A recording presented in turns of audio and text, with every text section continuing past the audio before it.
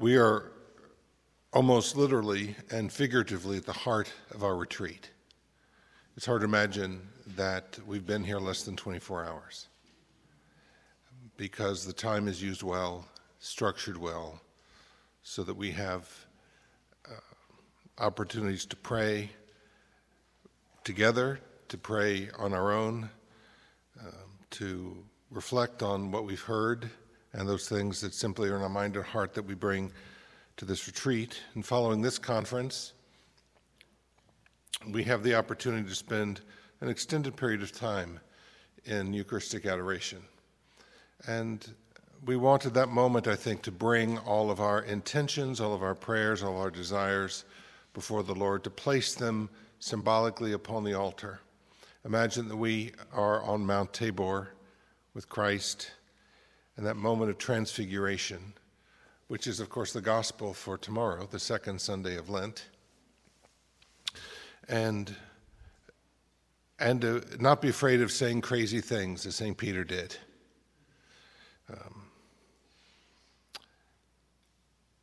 And among those crazy things we may want to bring before the Lord are desires to imitate, again, the virtues of the Holy Family.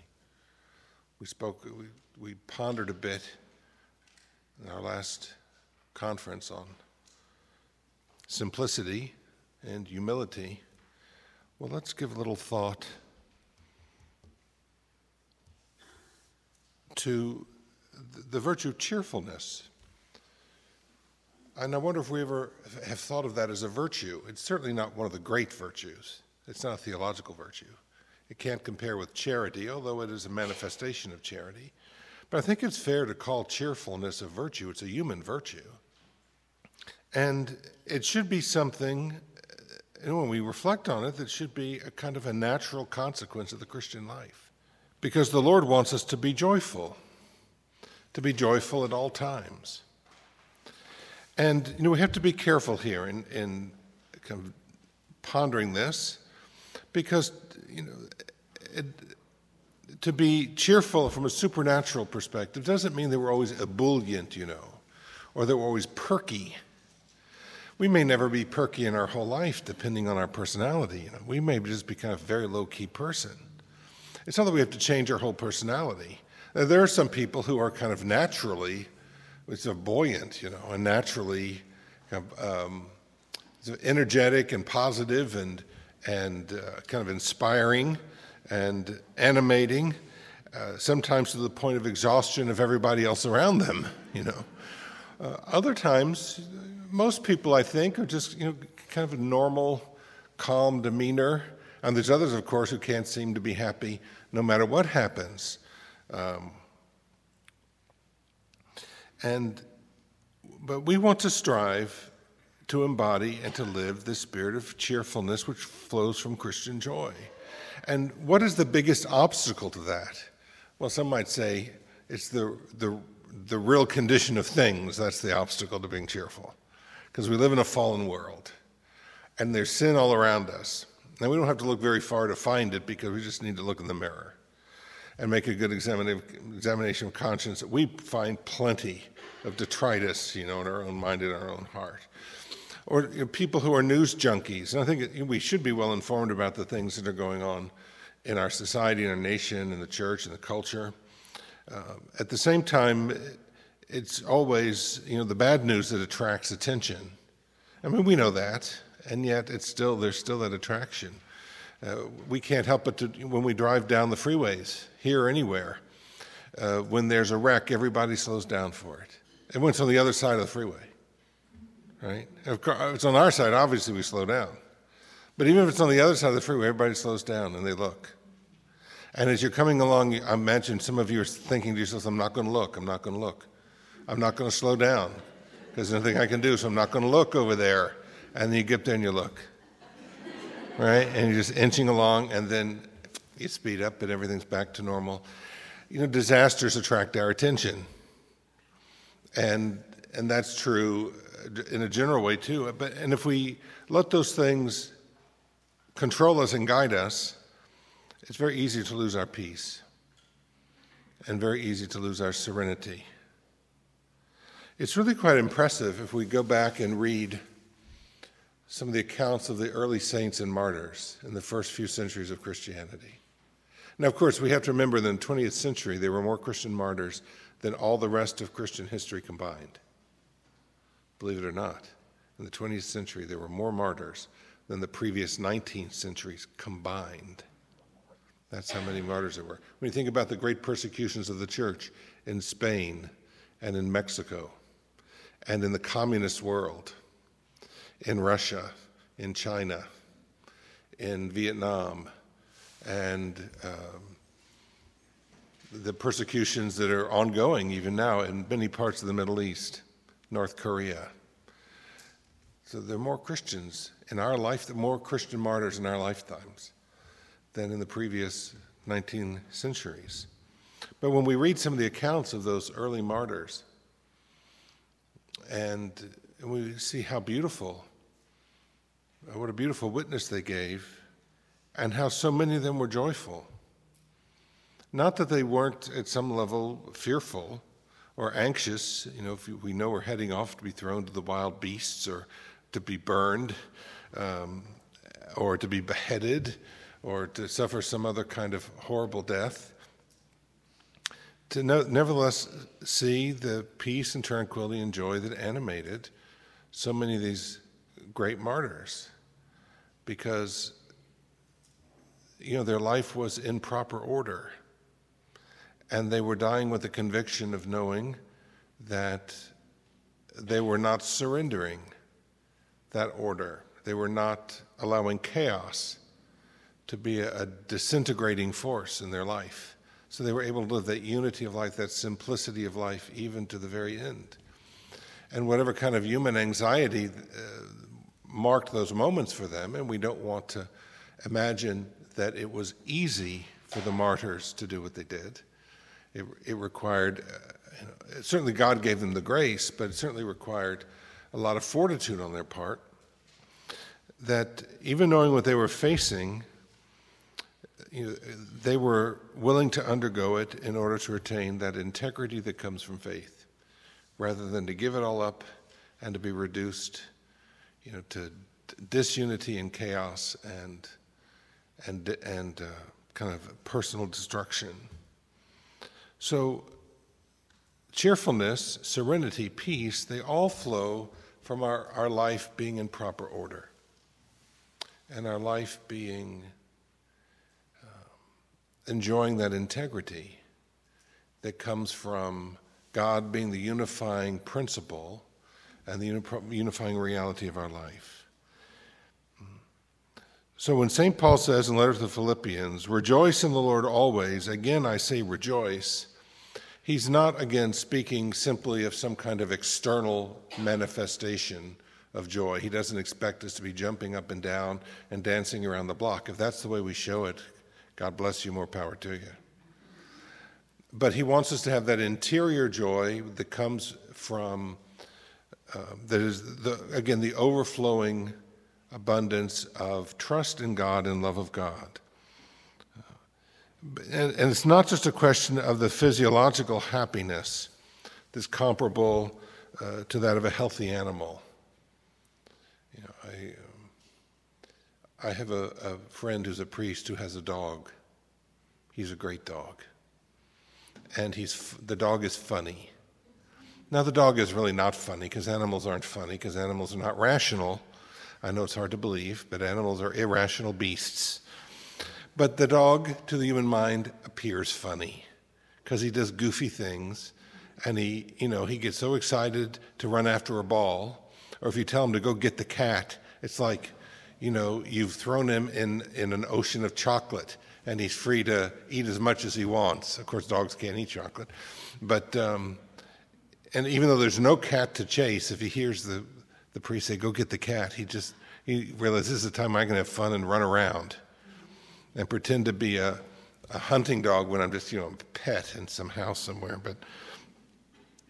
And we can say, well, it's a funny dog, or he's a happy dog, but he's not any of those things. He's just a dog that has a certain level of physiological contentment because he's well treated by his master. We're not interested in that kind of contentment. We're interested in something deeper. Now, if we have that, that's good. That's fine. But that's just at the kind of the animal level. The joy to which St. Paul tells us that we are invited comes from and is the fruit of a prayerful union with God. And it comes from putting the three theological virtues into practice. He will go on to say in the letter to the Thessalonians, chapter 1, rejoice always, pray constantly, give thanks in all circumstances. Rejoice always, pray constantly, give thanks in all circumstances. And I think probably the proper order of those is just completely reversed. We begin by giving thanks, and that thankfulness leads us to prayer, and that prayer and thankfulness together result in rejoicing. So if we find that it's difficult for us to rejoice, or difficult for us to be cheerful, or we don't experience peace or serenity, maybe the first thing we should do is to ask ourselves, am I giving thanks? We had an occasion to, not too long ago, just earlier in this retreat, to ponder a little bit the importance of thankfulness and gratitude. Am I giving thanks? Do I look around the landscape of my life, and do I really see the things for which I should be grateful? Do I thank other people? Do I thank God? And does that thankfulness lead me to be more humble? Because I recognize that I don't deserve the good things that God has sent to me and that others have given to me, and that despite my undeservedness, that God still gives them, which is really the remarkable thing. And does my thankfulness lead me to prayer? Does it lead me to a supernatural outlook? Does it lead me to praise God and to thank God and to petition God for more and make acts of atonement in my prayer and reparation for my sins and the sins of others? And then from that will come rejoicing and peace. And you know, when we think about it, we can see very clearly that authentic cheerfulness is completely compatible with suffering because it's the true proving ground of love. But it's compatible with suffering. We can have suffering in our life, whether it's physical suffering, some illness, just the burden of old age sometimes, or of having some other kind of affliction, physical or emotional or psychological. We can have suffering because of our anguish when we learn about things that are taking place in the world, when we see hardships in the church, when we see other people treated badly. That can bring suffering to the person, but that doesn't mean that they necessarily lose their peace or lose their cheerfulness. It's a sign of empathy that a person can feel the suffering of another, and that's a great Christian quality, to have empathy for others, but that does not necessarily rob a person of their cheerfulness. I think even in the midst of his suffering, the Lord was serene. He was at peace. And even in the midst of her participation in that suffering and in her own suffering, at the foot of the cross, the Blessed Mother was at peace.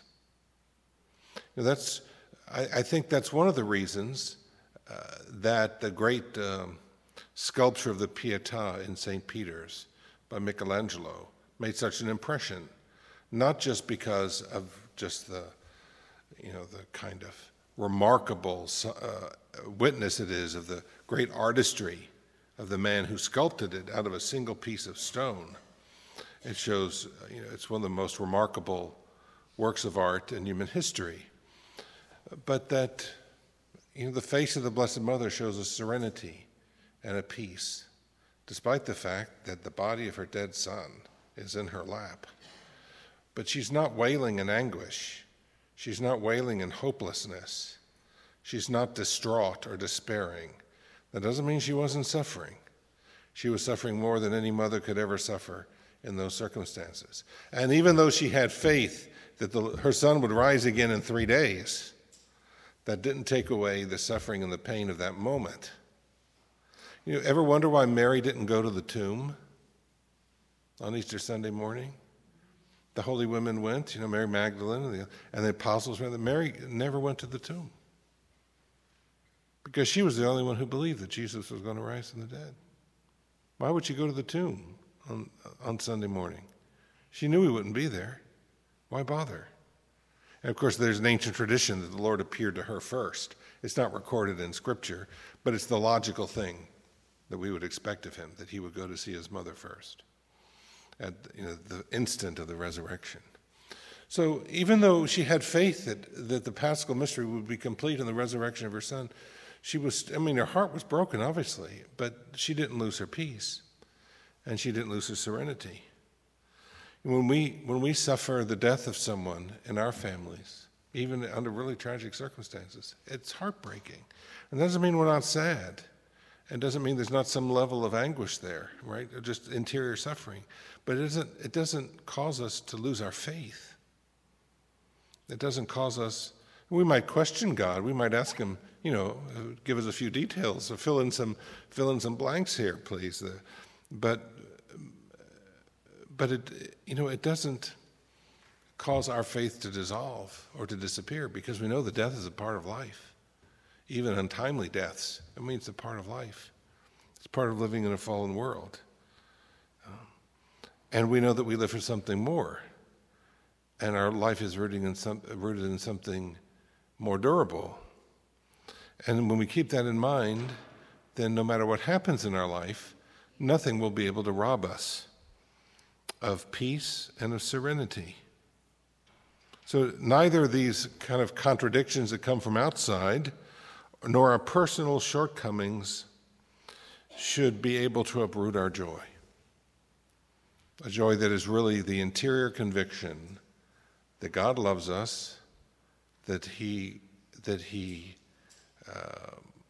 accompanies us in all the circumstances of our life, and He's never forgetful of us.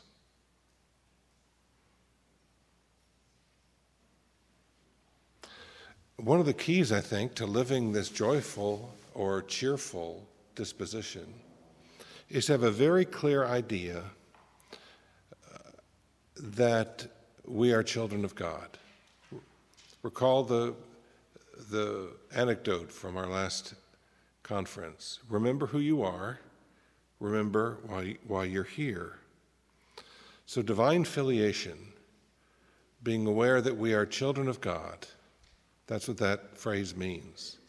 It comes from Latin filius, meaning child or son. Philia is daughter, so divine filiation is being aware that we are a son or daughter of God. And it's not just a question of being a son or daughter of God, because we are by virtue of our baptism, but to become aware of it and to live with confidence that God our Father will never fail us. He will never abandon us. Human fathers sometimes fail. Sometimes human fathers abandon their children. They do not live up to the ideal to which they are called. But our divine Father will never abandon us. And He will never leave us, to the wolves. And while He will not necessarily protect us from all suffering, because, again, that's part of the mystery of our living in this world that is tainted by sin, He will always give us the strength and the grace that we need to endure in any moment, not just to endure, but so that every moment can be sanctified in our life. And if we have this spirit of divine filiation, I think we'll see that the more we struggle interiorly, the more that we struggle interiorly to live in harmony with that, the greater fruit that it will bear. A lot of people today use that phrase, I'm struggling with this or I'm struggling with that. And I think that's a good way to speak about the interior life, because there's a lot of struggle going on. And I think it's good to ask ourselves, well, what does it mean to be struggling? Because I think some people will say they're struggling with one thing or another, especially if they're going to confession or spiritual direction. They tell the priest, Father, I'm struggling with this or I'm struggling with that. Well, maybe they're not struggling at all. Maybe they're just being tempted and they're getting beaten down because of some vice that they have, or because of some bad influence in their life, or because of mistakes they made or catching up with them, whatever it may be, or external circumstances weighing them down. And they say, I'm struggling with this, Father, I'm struggling with that. Well, maybe they're not struggling. Maybe they just think it's a struggle because they're having a hard time. Having a hard time is not struggling. Struggle involves two things. It involves having a strategy. It involves using weapons. Imagine a soldier going into battle. He needs a strategy, and he needs weapons. If a soldier goes unarmed into battle, he's not coming out. If he goes into battle well armed but without a strategy, his odds for survival are pretty low. History is replete with examples of small armies defeating larger hosts of enemies because they had a superior strategy. And they often had superior weapons, or at least they used them better because their strategy was more refined. During World War I, the Russian army lost millions and millions of men in battle because they had terrible strategy. They had terrible strategic planning, and they were not able to produce the weapons that their soldiers needed in order to engage the enemy. And they were wiped out by the millions because their foes had a strategy and had weapons and had the armaments that were necessary to win these battles. Well, in the spiritual battle, too, we need a strategy and we need weapons. And so if we're having a spiritual struggle, if we find we're not cheerful or we're not serene or we're not peaceful, and there are things that are, obstacles that we have to break through, well, we need a strategy. What is our strategy? It's going to be a little bit different for every person because our circumstances are all different, but it's going to have the same general outline. Our strategy begins with the Ten Commandments, continues with the Beatitudes. We live the commandments, means avoiding sin. That's a pretty good strategy. We live the Beatitudes, which are really a list of virtues that we try to acquire. That's a pretty good strategy. And then we can translate that into very concrete acts of prayer, sacramental life, acts of faith, hope, and charity. That's our strategy, together with avoiding things that we know are sinful. If, for example, a person, let's say, has an addiction to Rice Krispies. I mean, who could have an addiction to Rice Krispies? Really, they're mostly air. There's nothing there really. But let's just say, for argument's sake, someone has an addiction to Rice Krispies and they're eating so many Rice Krispies it's destroying their health because they're having too many carbs too long, all day long, together, and they're pouring cream over them rather than skim milk, or I don't know, and using too much sugar, all the things that would come with cereal. Well, they know that when they go shopping, they can't go down the cereal aisle. They need to confine themselves to the outer ring of the supermarket where the fresh fruits and vegetables and meats and everything else is, and leave all the carbs in the middle and never go into that kind of dark pit of carbohydrate hell there in the middle of the grocery store. All the good stuff's around the edge. All the good stuff is around the edge. And so, they say, well, I'm just going to go down the cereal aisle and just take a look at those Rice Krispie boxes. I'm not going to buy any, I'm just going to look at them. And maybe I'll go by the marshmallow aisles and think about maybe if I melted some marshmallows and mixed it with the Rice Krispies, I could make those little cookie things. But I'm not going to buy any, I'm not going to do any of that, I'm not going to buy any. Well, pretty soon they're looking at all the boxes and then they're saying, well, I'm just going to hold the box, I'm going to smell the box. Pretty soon the box is in the cart. And the cart is at the checkout, and the bags are in the car, and they're home, and they're ODing on Rice Krispies. They had a bad strategy. They said, I'm going to play with this temptation and get as close as I can without sinning. And by the time that's a very bad strategy because anytime anyone goes down that road, they always cross the line. Almost always cross the line, and they fall. Well, if I know that something is sinful, and you know something is sinful, we stay as far away from it as we can. We don't say, well, how close can I get to the line without going over? That's like asking the priest, Father, how late can I be to Mass and still have it count? That shows the totally wrong attitude. Totally wrong attitude. As if the Mass is just a project that we have to get out of the way.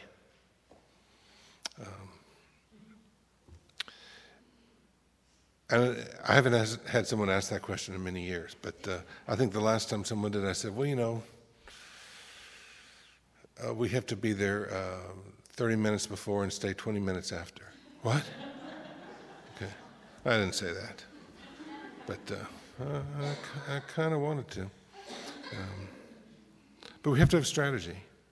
So strategy is to do good, avoid evil, right? Stay away from occasions of sin.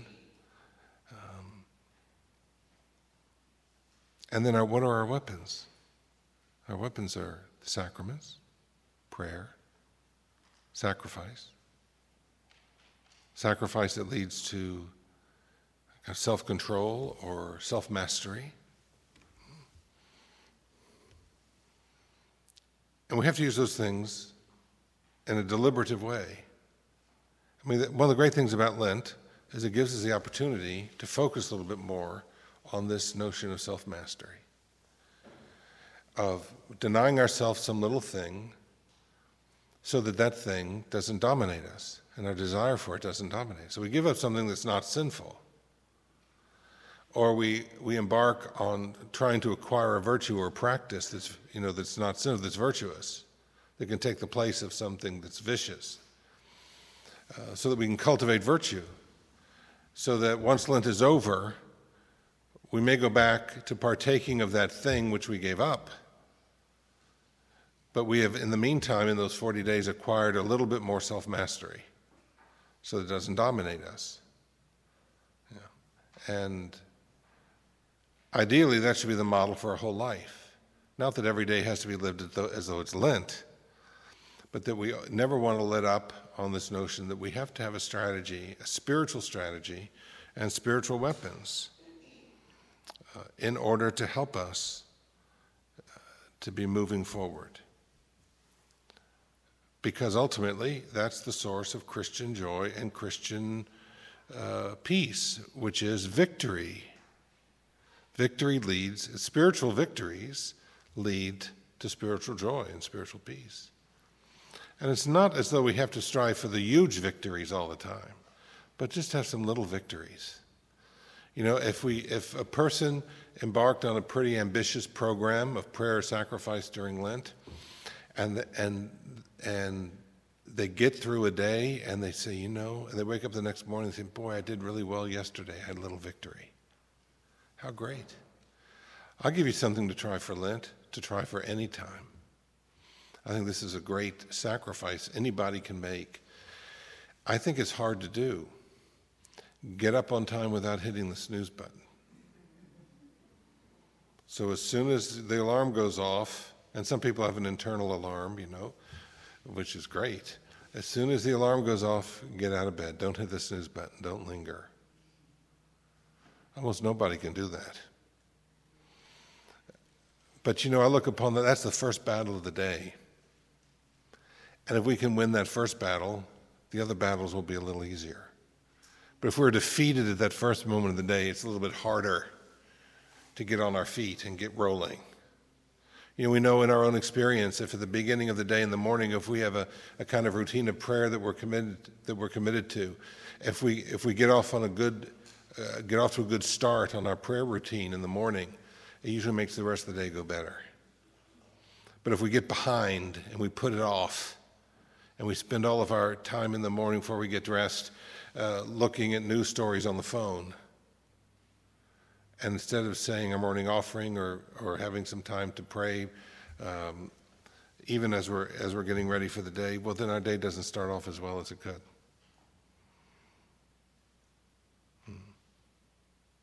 Because, again, we're not living that order, that interior order that comes from our awareness of being a child of God. I mean, think of the example of the rich young man in the gospel in Mark chapter 10. He comes before the Lord, obviously a very virtuous person. He says he's kept all the commandments.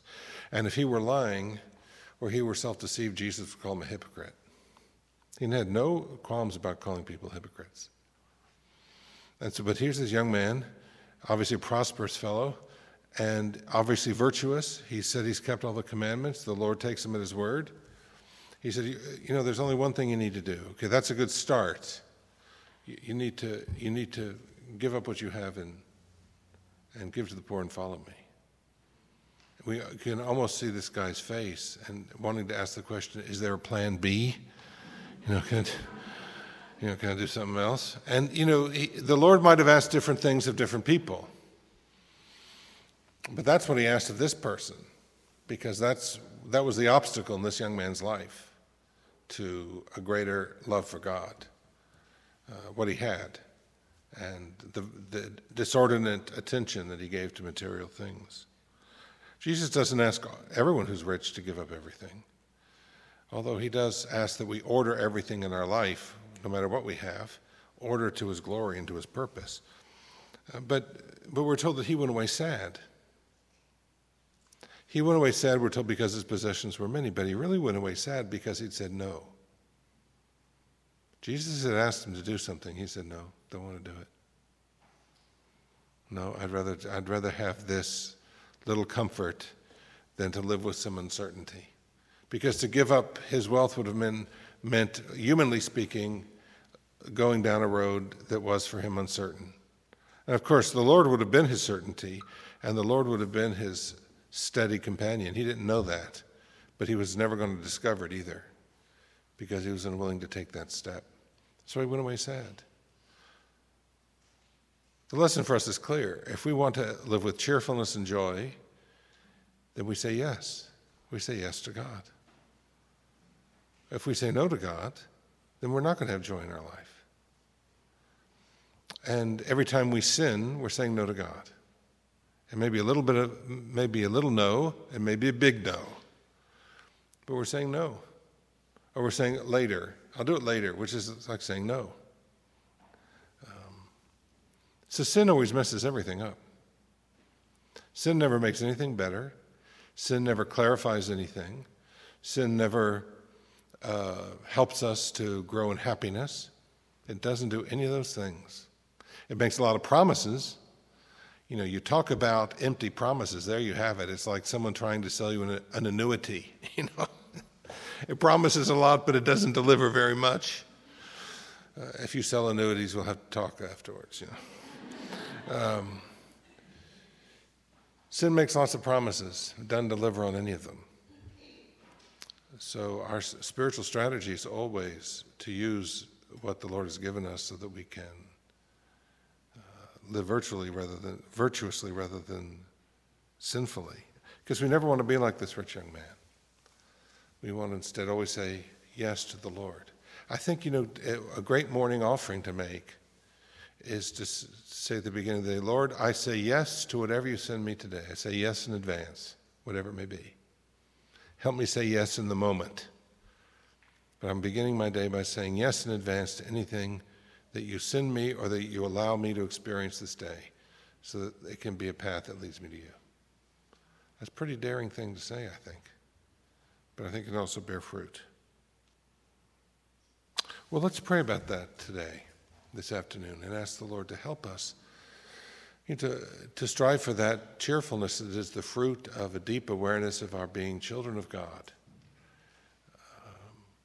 who are striving to lay aside any encumbrance that would hold us back, so that we can be completely at Christ's disposal, because that's the only true path to peace and joy on this earth and in the life to come.